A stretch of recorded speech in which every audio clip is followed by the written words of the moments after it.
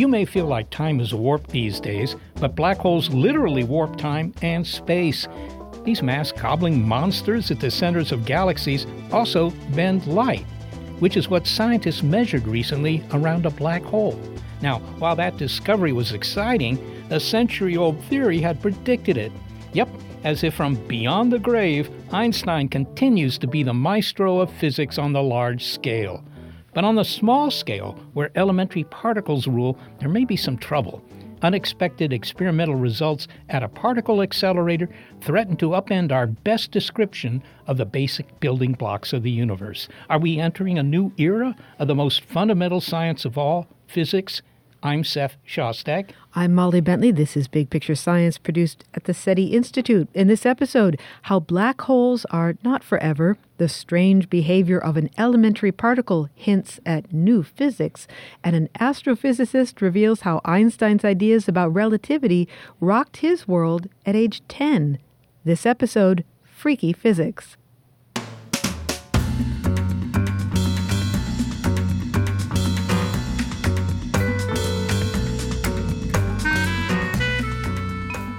It's time to tip our hat once again to Albert Einstein, the one-time patent clerk at the turn of the last century, before Ford's Model T began tooling around our cities, described a radical connection between space and time in a set of equations he called the theory of relativity.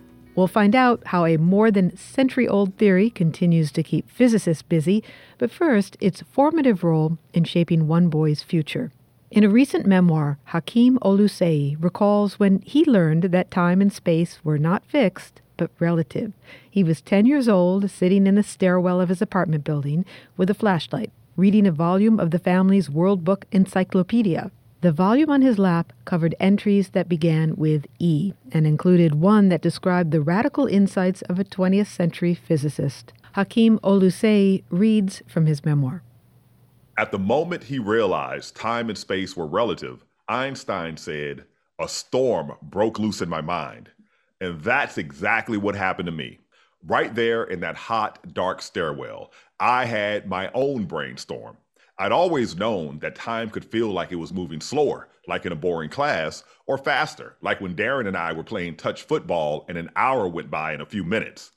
Einstein discovered that the actual passage of time could change.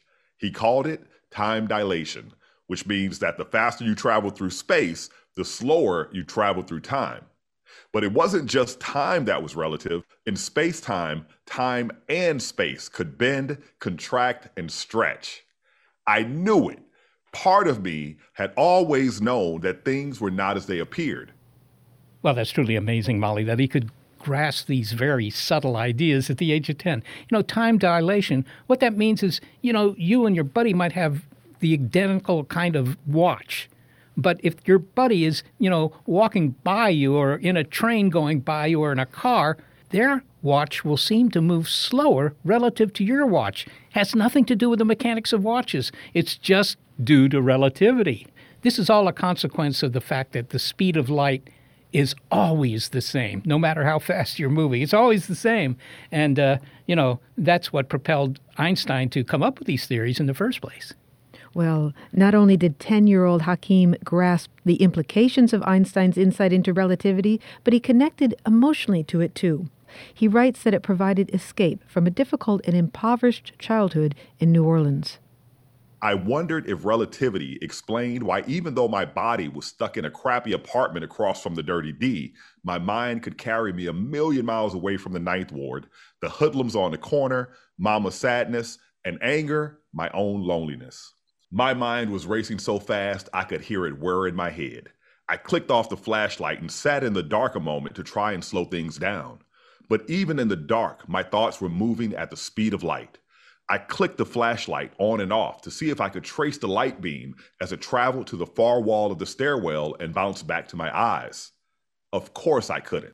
The end of the World Book article said, "For more, see article on relativity in volume Q through R." I jumped back into my body and bounded up the stairwell to retrieve it.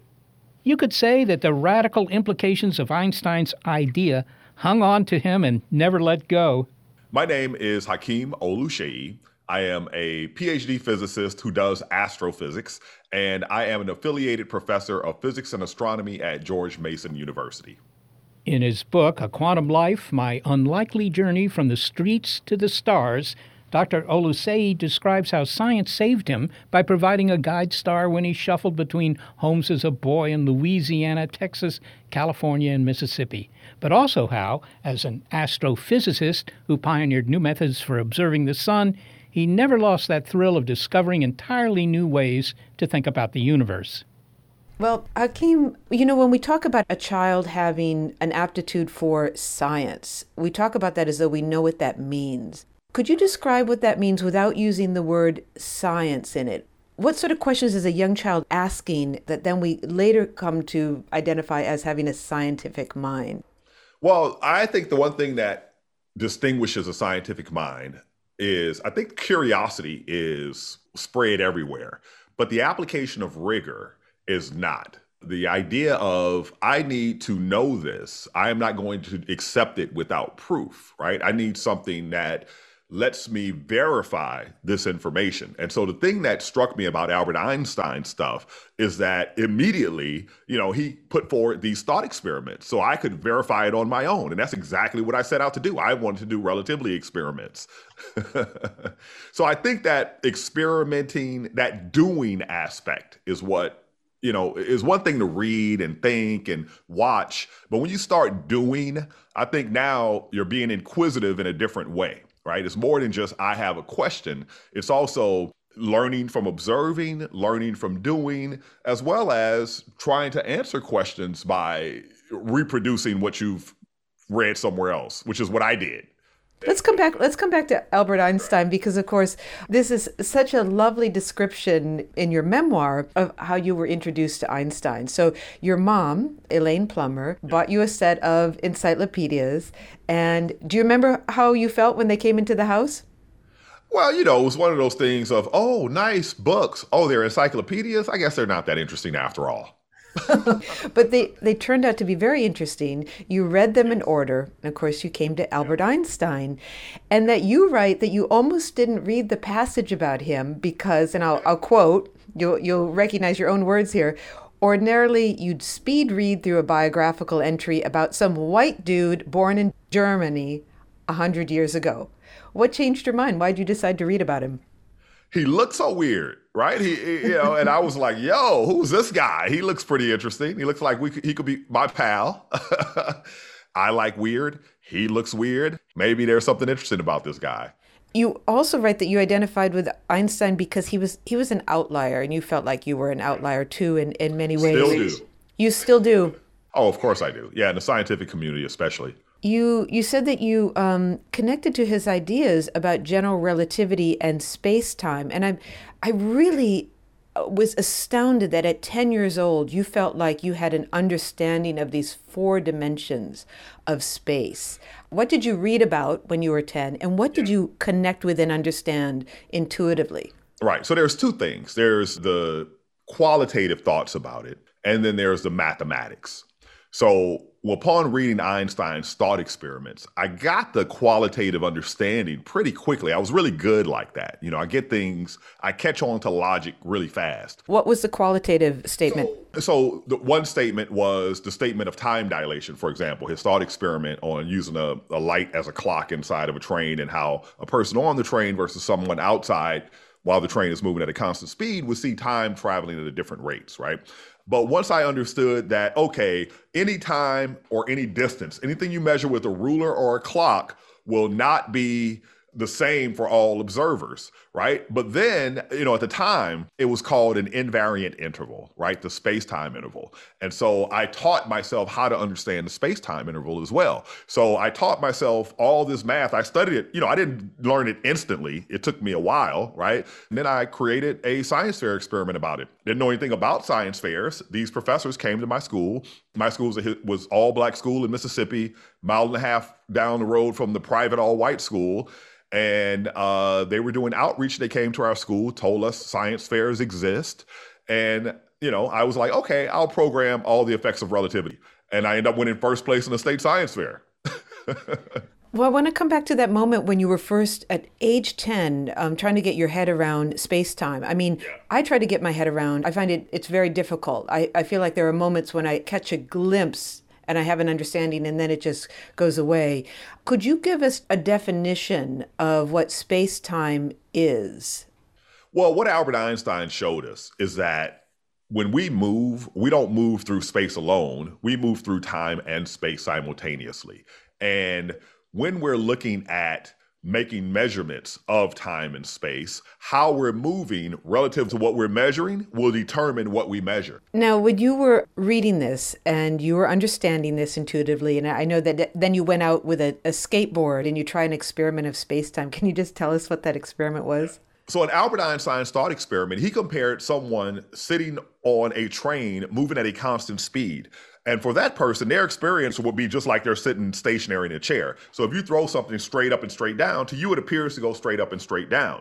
But to someone standing outside of the train, where you throw it up, you're in one location, but by the time you catch it, you're somewhere else. So whereas a person on the train see it go straight up, straight down, a person outside will see it execute a triangle, right? Now, I did that on a skateboard. I'm like, let me skateboard really fast and throw up a rock, right? And so we sang the song in order to time it since we didn't have stopwatches. And so what happens is, whether I was standing still or moving on my skateboard, the time it took it to go straight up and straight down was identical, all right? Now, here's where I was like, what did I do wrong, right? And I realized, oh, the rock was actually going faster when I was moving. So it went a longer distance faster. But because light always moves at the same speed and can't go faster, if it goes a greater distance in the same amount of time, then time must be traveling differently for the two observers, is sort of the idea here. So I was like, oh, if my rock was light, I would have shown time dilation. Yay. Well, Hakeem, you're giving us an insight into what your just incredible, fertile mind at age 10, and your childhood was really challenging. I mean, that's an understatement. You had a peripatetic life. You moved from city to city. As a result, you said that you were living by your wits and your fists. Can you just describe what that meant? I had dozens upon dozens upon dozens of fights. One thing I talk about is, when we talk about, in the book, we use the word poverty, and I've worked in the developing world in the last 20 years. And so I change it to say American poor. But the biggest poverty, one of the effects is poverty of dignity. And a lot of young men get their self-fulfillment out of being tough guys, right? So when you're a 12-year-old kid, you got to fight the 15-year-old kid. So I was fighting nonstop till about the time I got to high school, at which point it slowed down. But then it took on another tenor, right? And it became very dangerous because it wasn't so much fist fights as it was weapons and confrontations. And in that case, were your wits and your ability to think, was it an asset or was it something you had to dissemble, you had to hide? So it's really interesting because in the Black communities where I lived in, I lived in completely segregated communities. Everyone was really supportive of my academic performance, right? And the example I give people for them to understand is I think people have an expectation that people beat you up if you're academically oriented, but if you remember Showtime at the Apollo, right? And they would have the children's amateur night, and Kiki Shepard would ask the child, what's your favorite subject in school? And if the kid said anything like math or science, the audience lost their mind, right? They were like, yeah, because they so support that. So everybody was really supporting in Mississippi, was supportive of my nerdiness. But at the same time, they were like, this dude is weird. You also talk about the role of mentors, and there are a few key people, everyone from your friend Darren Brown, who played chess with you, to a high school teacher, Mr. Barber, Mr. Reeves, Dr. Teal, and then, of course, Art Walker at Stanford. Cynthia McIntyre, Art Walker, my first research supervisor, Describe in what way teachers were your lifeline, and that's the word that you use. Well, I'll tell you one. One was my Navy recruiter. My Navy recruiter came in and he was just believed in me so much. And he was like, man, I'm going to get you into the Naval Academy. He did not. We missed a deadline. But what he did do, he got me into a program. I tested to be a nuke in the Navy successfully. Then I got into this program that took people in from places like my background without a strong academic education. And one thing they did is they took you from arithmetic through calculus in 1 year. There were 2 math classes, the regular class and the remedial class. I was in the remedial class, okay? But had I not learned algebra in the Navy, there is no way I would have been successful when I got to Tougaloo College. So thank you, Senior Chief Gage. Well, finally, at Stanford, you mentioned, and I mentioned Art Walker, the solar physicist that you met at Stanford University, where you got your PhD, and together you worked on a telescope to help return images of the sun. And I wonder if the images of the sun also revealed anything about Einstein's physics. We'll tie it back together. We'll bring it around here. So I realized, certain things that did not happen and do not happen in education. So let me tell you one thing that does happen, and that is this question. What is matter made of? You ask that of anybody and they'll say something that's correct, like atoms or molecules, right? But if they're super highly educated, they start talking about quarks and fields. But anyway, ask them this next question and they're going to say the sun. And that is, where does light come from?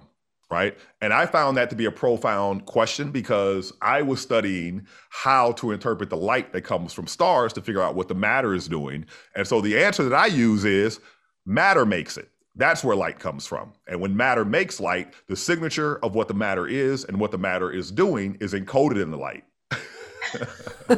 Because we can have light without having the sun. I think that's Absolutely. One of the points. It happens in a dark room every day. Yeah, a firefly makes light. A flame. So when they say the sun, I was like, well, there's light in this room, but there's no sun. They'll say energy. And I'll say light possesses energy. But, there are environments around neutron stars and black holes where you can get light created by fields. But for the most part, matter makes light, right? And that whole idea of understanding how to read light is so critical for everything. Hakeem Oluseyi, thank you so much for talking to us. I hope we can have you back on the show sometime. Absolutely. Anytime. Hakeem Oluseyi is a cosmologist and an affiliate professor of physics and astronomy at George Mason University. He's the author of A Quantum Life, My Unlikely Journey from the Streets to the Stars. Seth, Dr. Oluseyi mentions the role that experimentation has played in science and the role that it has played in Einstein's theories. And this brings us to the famous light experiment that he describes. Yes. What gave the impetus to Einstein to think about these things was an experiment conducted in the 1890s. It's known as the Michelson-Morley experiment for the 2 American physicists who did it. They measured the speed of light under various conditions, and they found that the speed of light was always the same. Now, that may seem trivial, but it's not. You take a flashlight and you do what Hakeem did here, and you aim it at something far away and you measure how long it takes to get there and you get the speed of light. But if you were to do that in a speeding car, you would think that the light beam would be moving a little faster because there's the speed of light plus the speed of the car. But it isn't. That was the big discovery, and that's what led Einstein to think about trams and light beams and the special theory of relativity.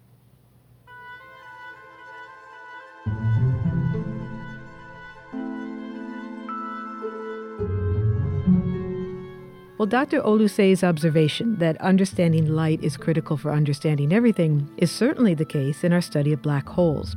Einstein had a theory. You're getting the idea that he had lots of theories, but he had one about how black holes might behave. And physicists have been looking for cracks in the theory ever since. The most recent place they looked was at a black hole 59 million light years away. How black holes bend light and how they might not be forever. Next, it's Phreaky Physics on Big Picture Science.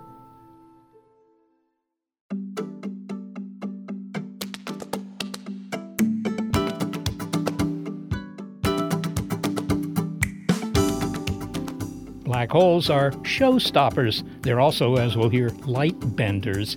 Their mystery and seeming malevolence as the ultimate kitchen sink, with their unstoppable gravity, have undeniable appeal. Well, their strange behavior is predicted by another Albert Einstein theory, that of general relativity, also known as his theory of gravity. When you say the ultimate kitchen sink, you mean because everything collects in it? Well, everything could collect in it. It has room. It has bottomless room. Well, in the 17th century, Isaac Newton described gravity as a force. For example, that which pulls an apple to the ground. But Albert Einstein had a different idea. He said that gravity was really caused by the geometry of space-time. And a metaphor that physicists find imprecise but is actually quite useful in thinking about this is that of a suspended bedsheet distorted by a bowling ball at its center. Now, imagine that Earth is that bowling ball. So let's say I'm in orbit around the Earth, like the International Space Station. What the International Space Station is really doing is it's falling along a natural curve in space, namely a circular one, carved by the presence of the Earth. So in Einstein's theory of gravitation, masses cause curves in space and time, warps in space and time, and how you experience them is dictated by the path you take in that space-time. One of the most fundamental predictions of general relativity is that mass can bend light. And think about that. If you have a 10-ton truck parked on your street, would you ever imagine that it would somehow change your view of things down the block? What does your view of things have to do with light bending? Well, your view of things has to do with the light that's reaching you from, I don't know, that building behind the truck. But the truck is bending those light beams coming from the building in such a way as to distort the picture. So you might be able to see a little bit behind the truck. Now, of course, a truck doesn't have enough mass to make much of a difference here, but a black hole does. Now, a black hole is, in size, it's very, very small, essentially infinitely small. But its mass can be, billions of suns in mass. That's a lot of mass, and it will warp any light that gets near to it. How is it that a black hole can be small and yet be so massive? Well, how do you make a black hole? I don't know if you made any recently, Molly, but, you just have a whole bunch of mass that collapses in on itself because its gravity is so strong, it starts pulling everything in. Now, you normally don't see that, but if you had a big enough star that died, ran out of fuel, all the gravity in that star would cause it to collapse, not just to, a small size or an even smaller size or an even microscopic size, but to an infinitely small size, and then it's a black hole. Okay, so, a black hole, it's a heavy thing, and it will warp all the light that passes near to it. Now, that helped Stanford scientists recently see light coming from the backside of a black hole, which Einstein said they should. Now, here's what the physicists were doing. They were measuring X-rays coming from the direction of a black hole, a very distant black hole. Now, after all, X-rays are really just another form of light with very short wavelength. Okay, the X-rays were being produced because matter was falling into the black hole. Why would X-rays be produced because the black hole was absorbing this matter? Yeah, well, it was, maybe ripping apart a star or something like that. But before that matter actually sinks into the maw of the black hole, it's spinning around the black hole. It's going around. So you heat up that gas, you heat it up so high to millions of degrees, and then it makes X-rays. That's how you make X-rays. Now, you might expect that there would be X-rays produced not just on the side of the black hole you could see, but on the side of the black hole, behind the black hole, right, that you couldn't see. But Einstein predicted that the intense gravitational field of the black hole would bend that light, those X-rays, causing them to come around the black hole and be seen by us. Like that truck bending the light of the objects around it, only you said that the truck isn't massive enough to really make much difference, so it can't really bend light. Yeah, well, it bends light, but you'd have a hard time measuring that bend. It's so tiny. But here you got a big black hole, and, then it bends things enough for you to measure it. So these researchers saw X-rays coming from the backside of the black hole. It was the first direct observation of light from behind a black hole. Again, that's a scenario predicted by Einstein's theory of general relativity, but it hadn't been confirmed until now. Score Einstein. But there is something that even he wouldn't have predicted about black holes. That discovery would be left to Stephen Hawking. Now, we've been talking about the weird events around a black hole, but what if you get closer to the edge of a black hole, what's called the event horizon? Now, we need to put on our quantum mechanics hats for that. Yes, those are hats that are sometimes there and sometimes not. Particles are radiating from the edge of that black hole, and the discovery of Hawking radiation changed our understanding of black holes. I'm Jana Levin, and I'm a theoretical astrophysicist at Barnard College of Columbia University, and I'm also Director of Sciences at Pioneer Works. Hawking radiation was really spectacular discovery because nobody saw it coming. Nobody anticipated it. The idea is really that if you just look at pure gravity, no particles in the universe, just pure gravity, then a black hole creates an event horizon, which is just a region beyond which not even light can escape. And this event horizon is very strict, so that the black hole becomes completely screened and separate from the rest of the universe in the sense that nothing that falls in will ever come out again. And that makes it seem as though the black hole couldn't possibly radiate, because when you radiate, you're emitting stuff, you're emitting particles.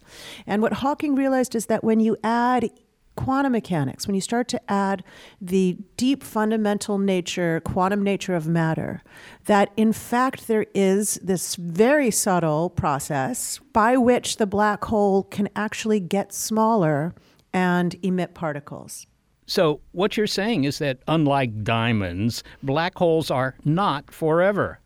Yeah, well, we thought they were forever, exactly, and that they could only get bigger. That's a one-way street.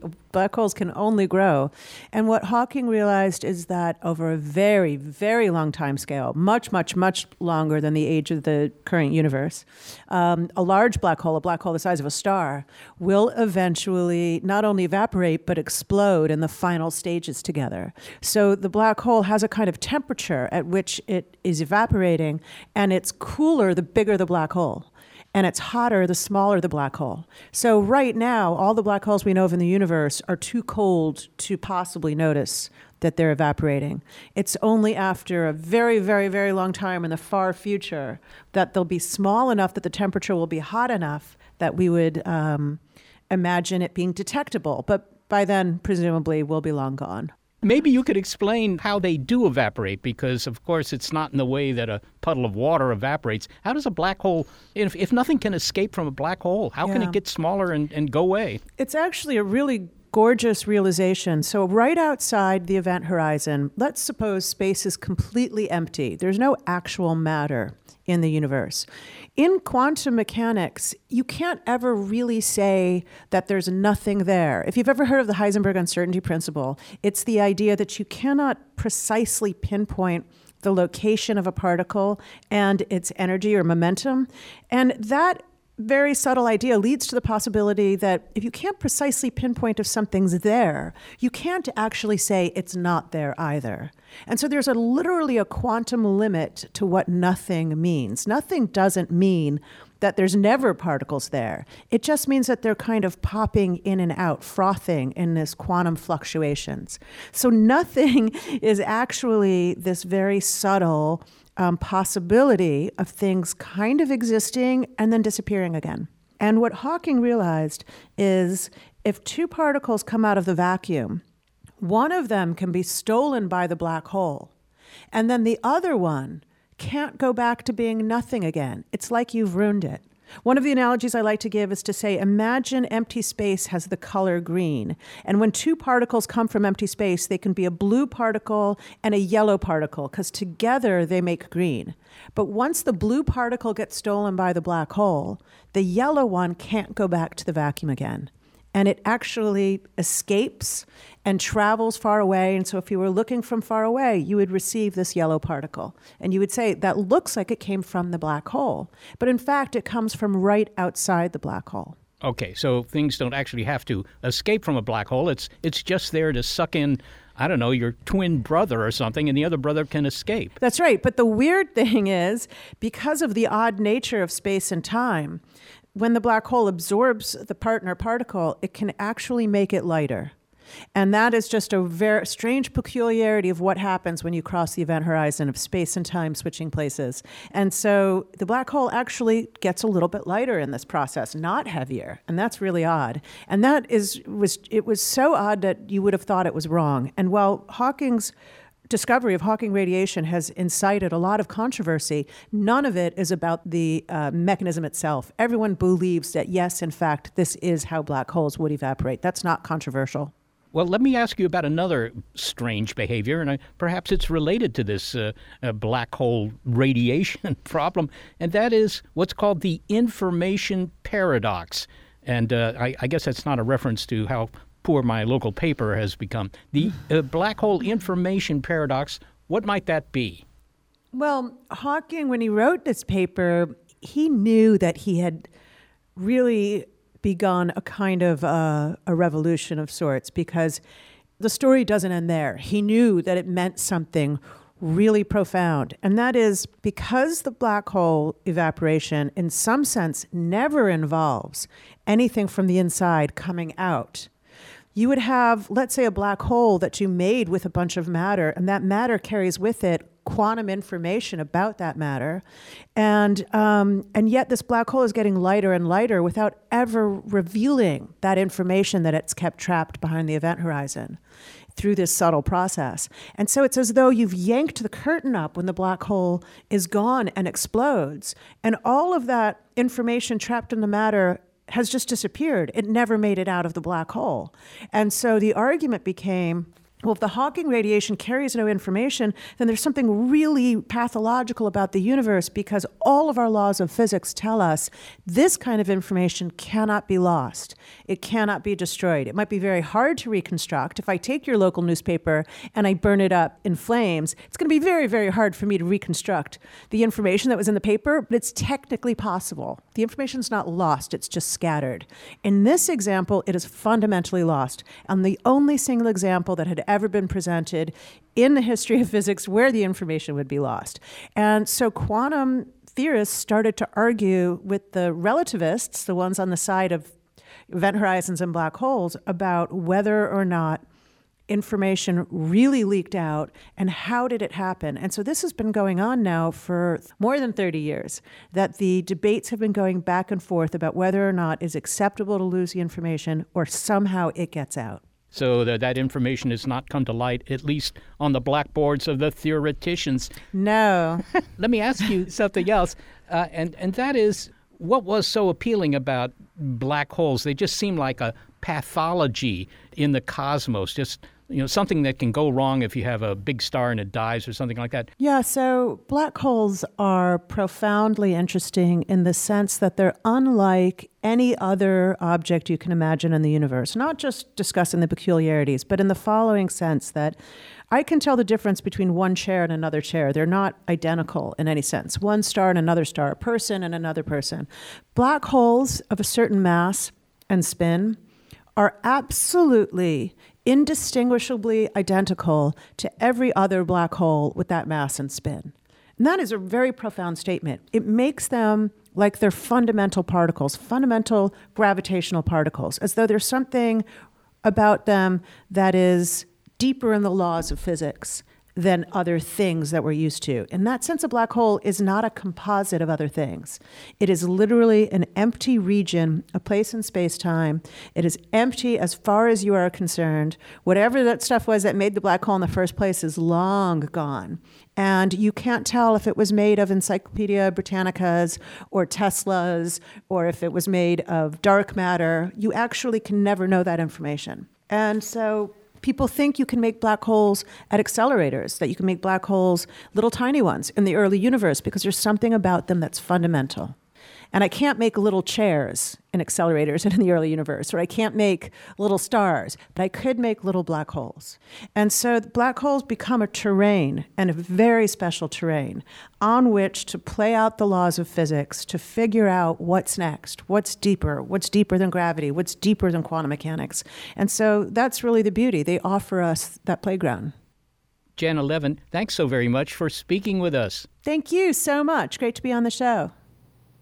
Jana Levin is a theoretical astrophysicist at Barnard College of Columbia University, and she is the director of sciences at Pioneer Works.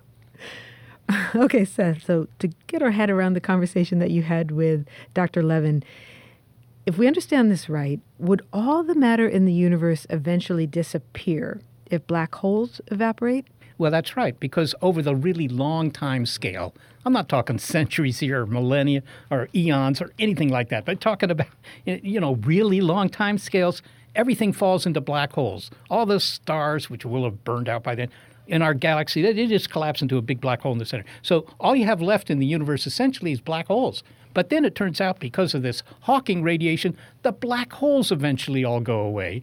So everything falls into the black holes the way that at your house everything falls into your kitchen sink, apparently. That's what we've learned from this. That would make cleaning up easier. Yeah, well.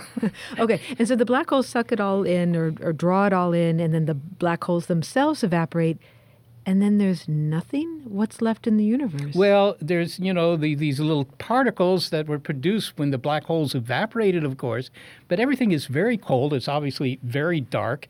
I mean, the universe keeps expanding, but nothing ever happens again. Kind of boring. Do we know this to be true, though? Has it happened? Or is this, if it's a cyclic universe, maybe it's already happened, but is this what is the forecast for the universe? This is the forecast, yes. Now, mind you, you can plan to stick around until it does happen. The time scale is about 10 to the 100th years. That's a 1 followed by 100 zeros. That's a long wait. I like that you suggest you just have to plan to stick around. Yes, well. I don't know what that plan would look like. Well, you should embrace it. But this is a theory, like Einstein's theories and Hawking's theories. This is a theory that this is what happens to the universe, the ultimate fate of the universe. Can we prove it, though? Well, I think the only thing you can do in the short term is to find a small black hole, because small black holes will evaporate, on short time scales. And just as they're going out, they explode, right? So if you could find some exploding black holes, that would at least prove that part of the theory. That would prove that Stephen Hawking was right. But you said that all black holes are small. So you mean really small black hole? Yeah, no, in size they are. But this would be a matter of mass. If you could take, for example, Mount Everest and turn it into a black hole, that's what I call a small black hole. That's not a plan that someone has. No, but it may have happened shortly after the Big Bang or during the Big Bang that a lot of these very small black holes were made.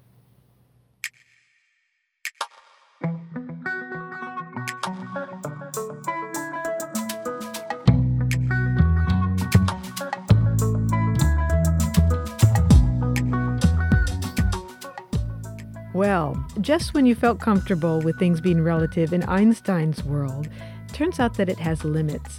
His physics describes the behavior of things on the large scale, planets and galaxies, even trucks, but we see the possibility of trouble with physics on the very small scale. And Einstein's theories don't help us understand how things behave at that scale.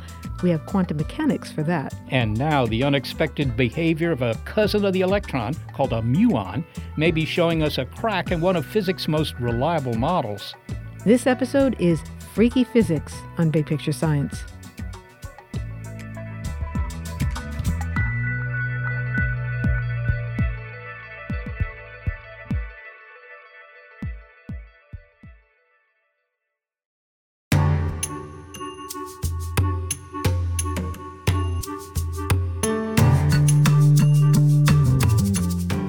It wasn't all that long ago that we thought that all matter was made up of just 3 building blocks: protons, neutrons, and electrons.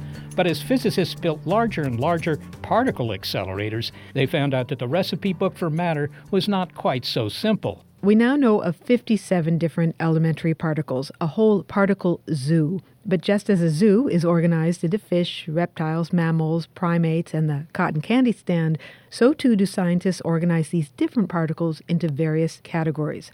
It's called the Standard Model. In much the way that the zoo organizes animals but doesn't actually explain how evolution works, so too the Standard Model allows us to categorize elementary particles, but it doesn't explain why these 57 varieties exist. But still, it's the best tool we have for understanding the basic building blocks of the universe. But the best may not be good enough, because the results of a recent experiment may upend the Standard Model of physics.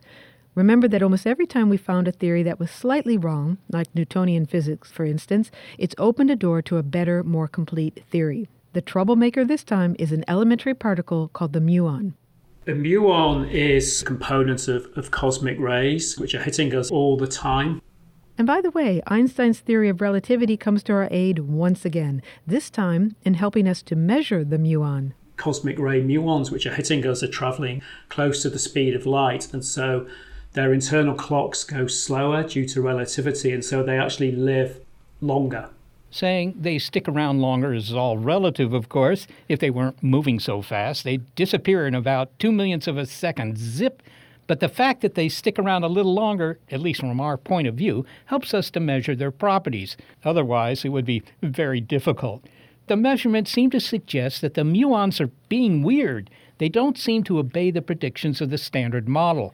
Now, you don't have to wait for a shower of muons from cosmic rays. You can create your own. University of Manchester physicist Mark Lancaster and his team created muons at the Fermilab Particle Accelerator, a large collider just outside Chicago. So what we do there is we accelerate protons and we hit them into a target, which is basically also just containing protons. And then they will produce these subatomic particles called pions.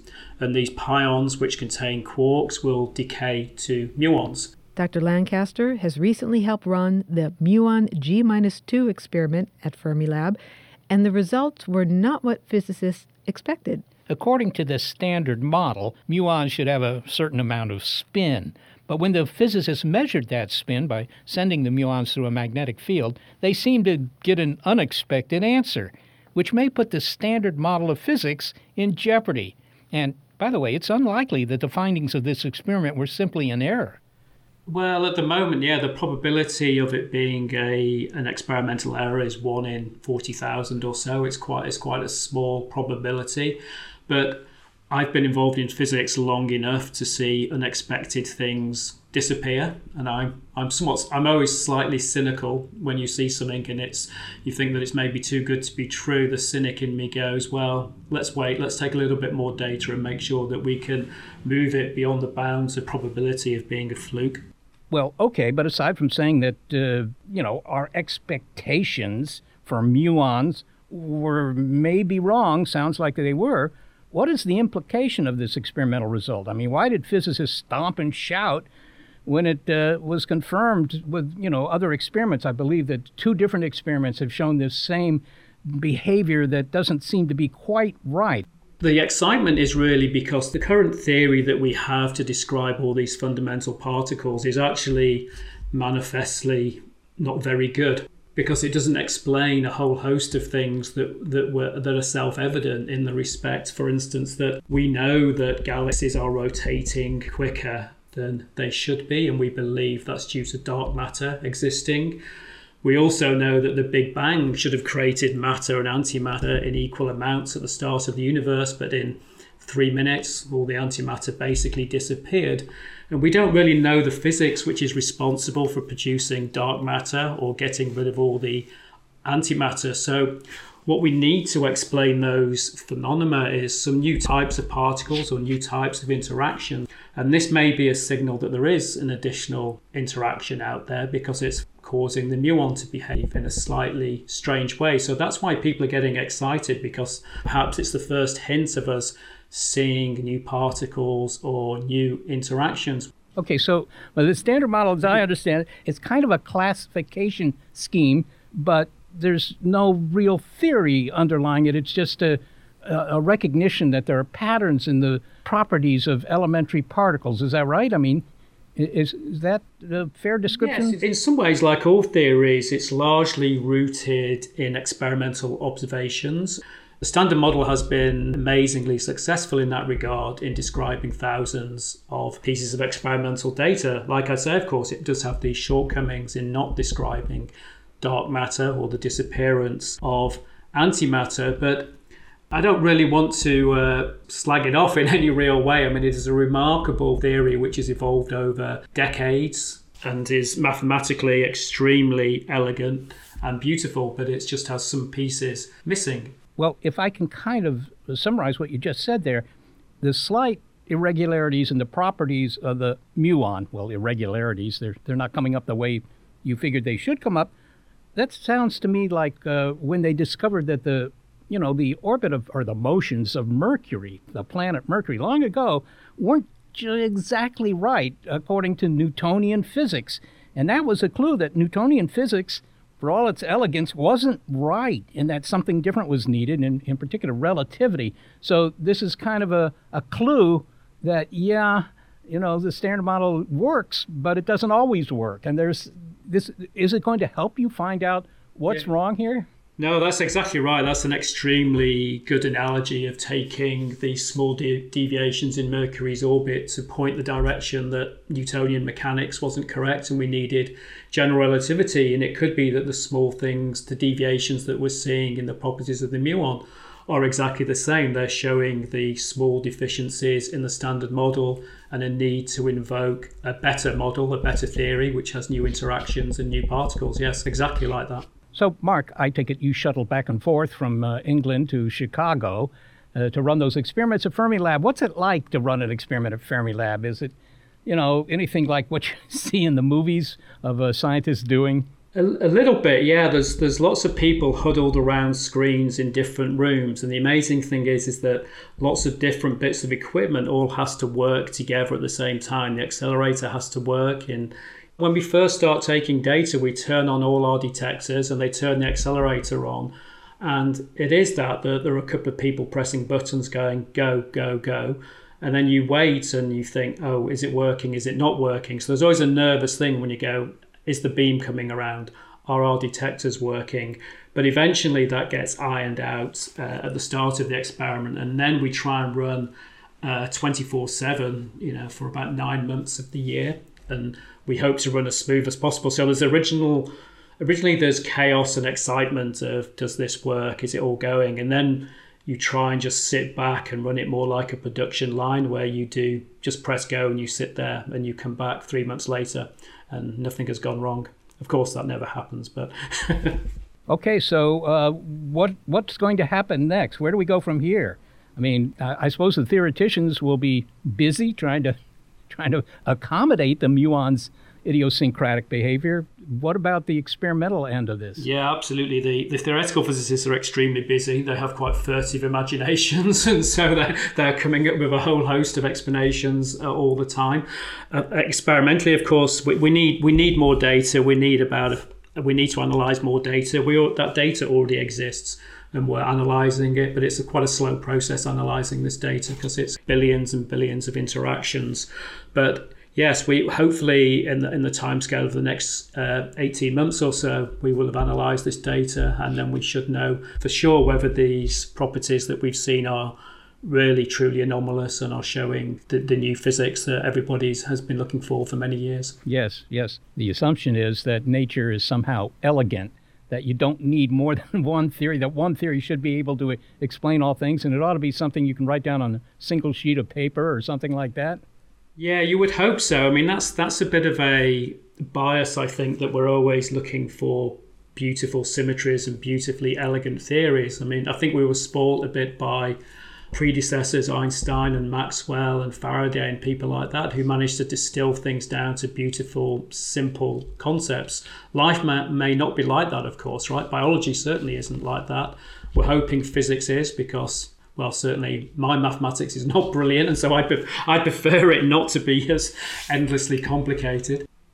Mark Lancaster, thank you so very much for speaking with us. You're welcome, Seth. Thank you. Thank you very much. Mark Lancaster is a professor of physics at the University of Manchester.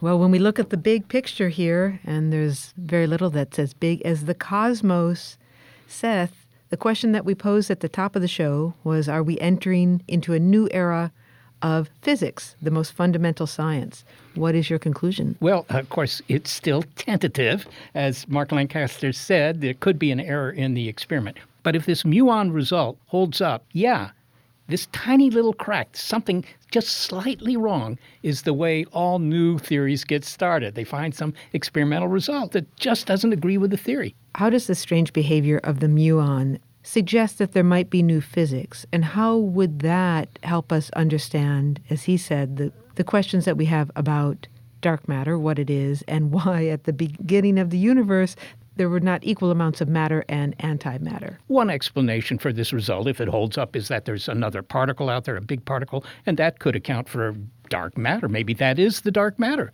Why can't we observe it? How do we not know what this particle is? Well, it's not always easy to observe elementary particles. Think of the Higgs boson. You had to build a $5 billion machine that extends over a dozen miles and more, right, to find it. So they're not always easy to find. Physics is always a refinement of the physics that came before. And there are a lot of things we don't understand about the universe still. And so when you open another door, you understand a little bit more.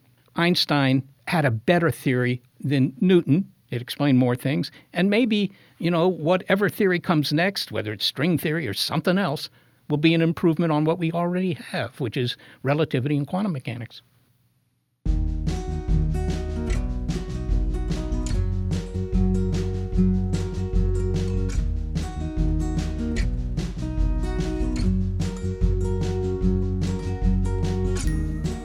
Well, we don't consider the talents relative when it comes to senior producer Gary Niederhoff and assistant producer Sarah Derwin. They help make Big Picture Science possible. I am executive producer of the show, Molly Bentley. Thanks also to financial support from Rena Shulsky-David and Sammy David, to NASA, and to the William K. Bowes Jr. Foundation. Big Picture Science is produced at the SETI Institute, a nonprofit education and research organization that seeks to find life elsewhere in this big physical universe. I'm the Institute's senior astronomer, Seth Shostak. Also, big thanks to our listeners as well as our Patreon supporters. This episode of Big Picture Science is called Phreaky Physics.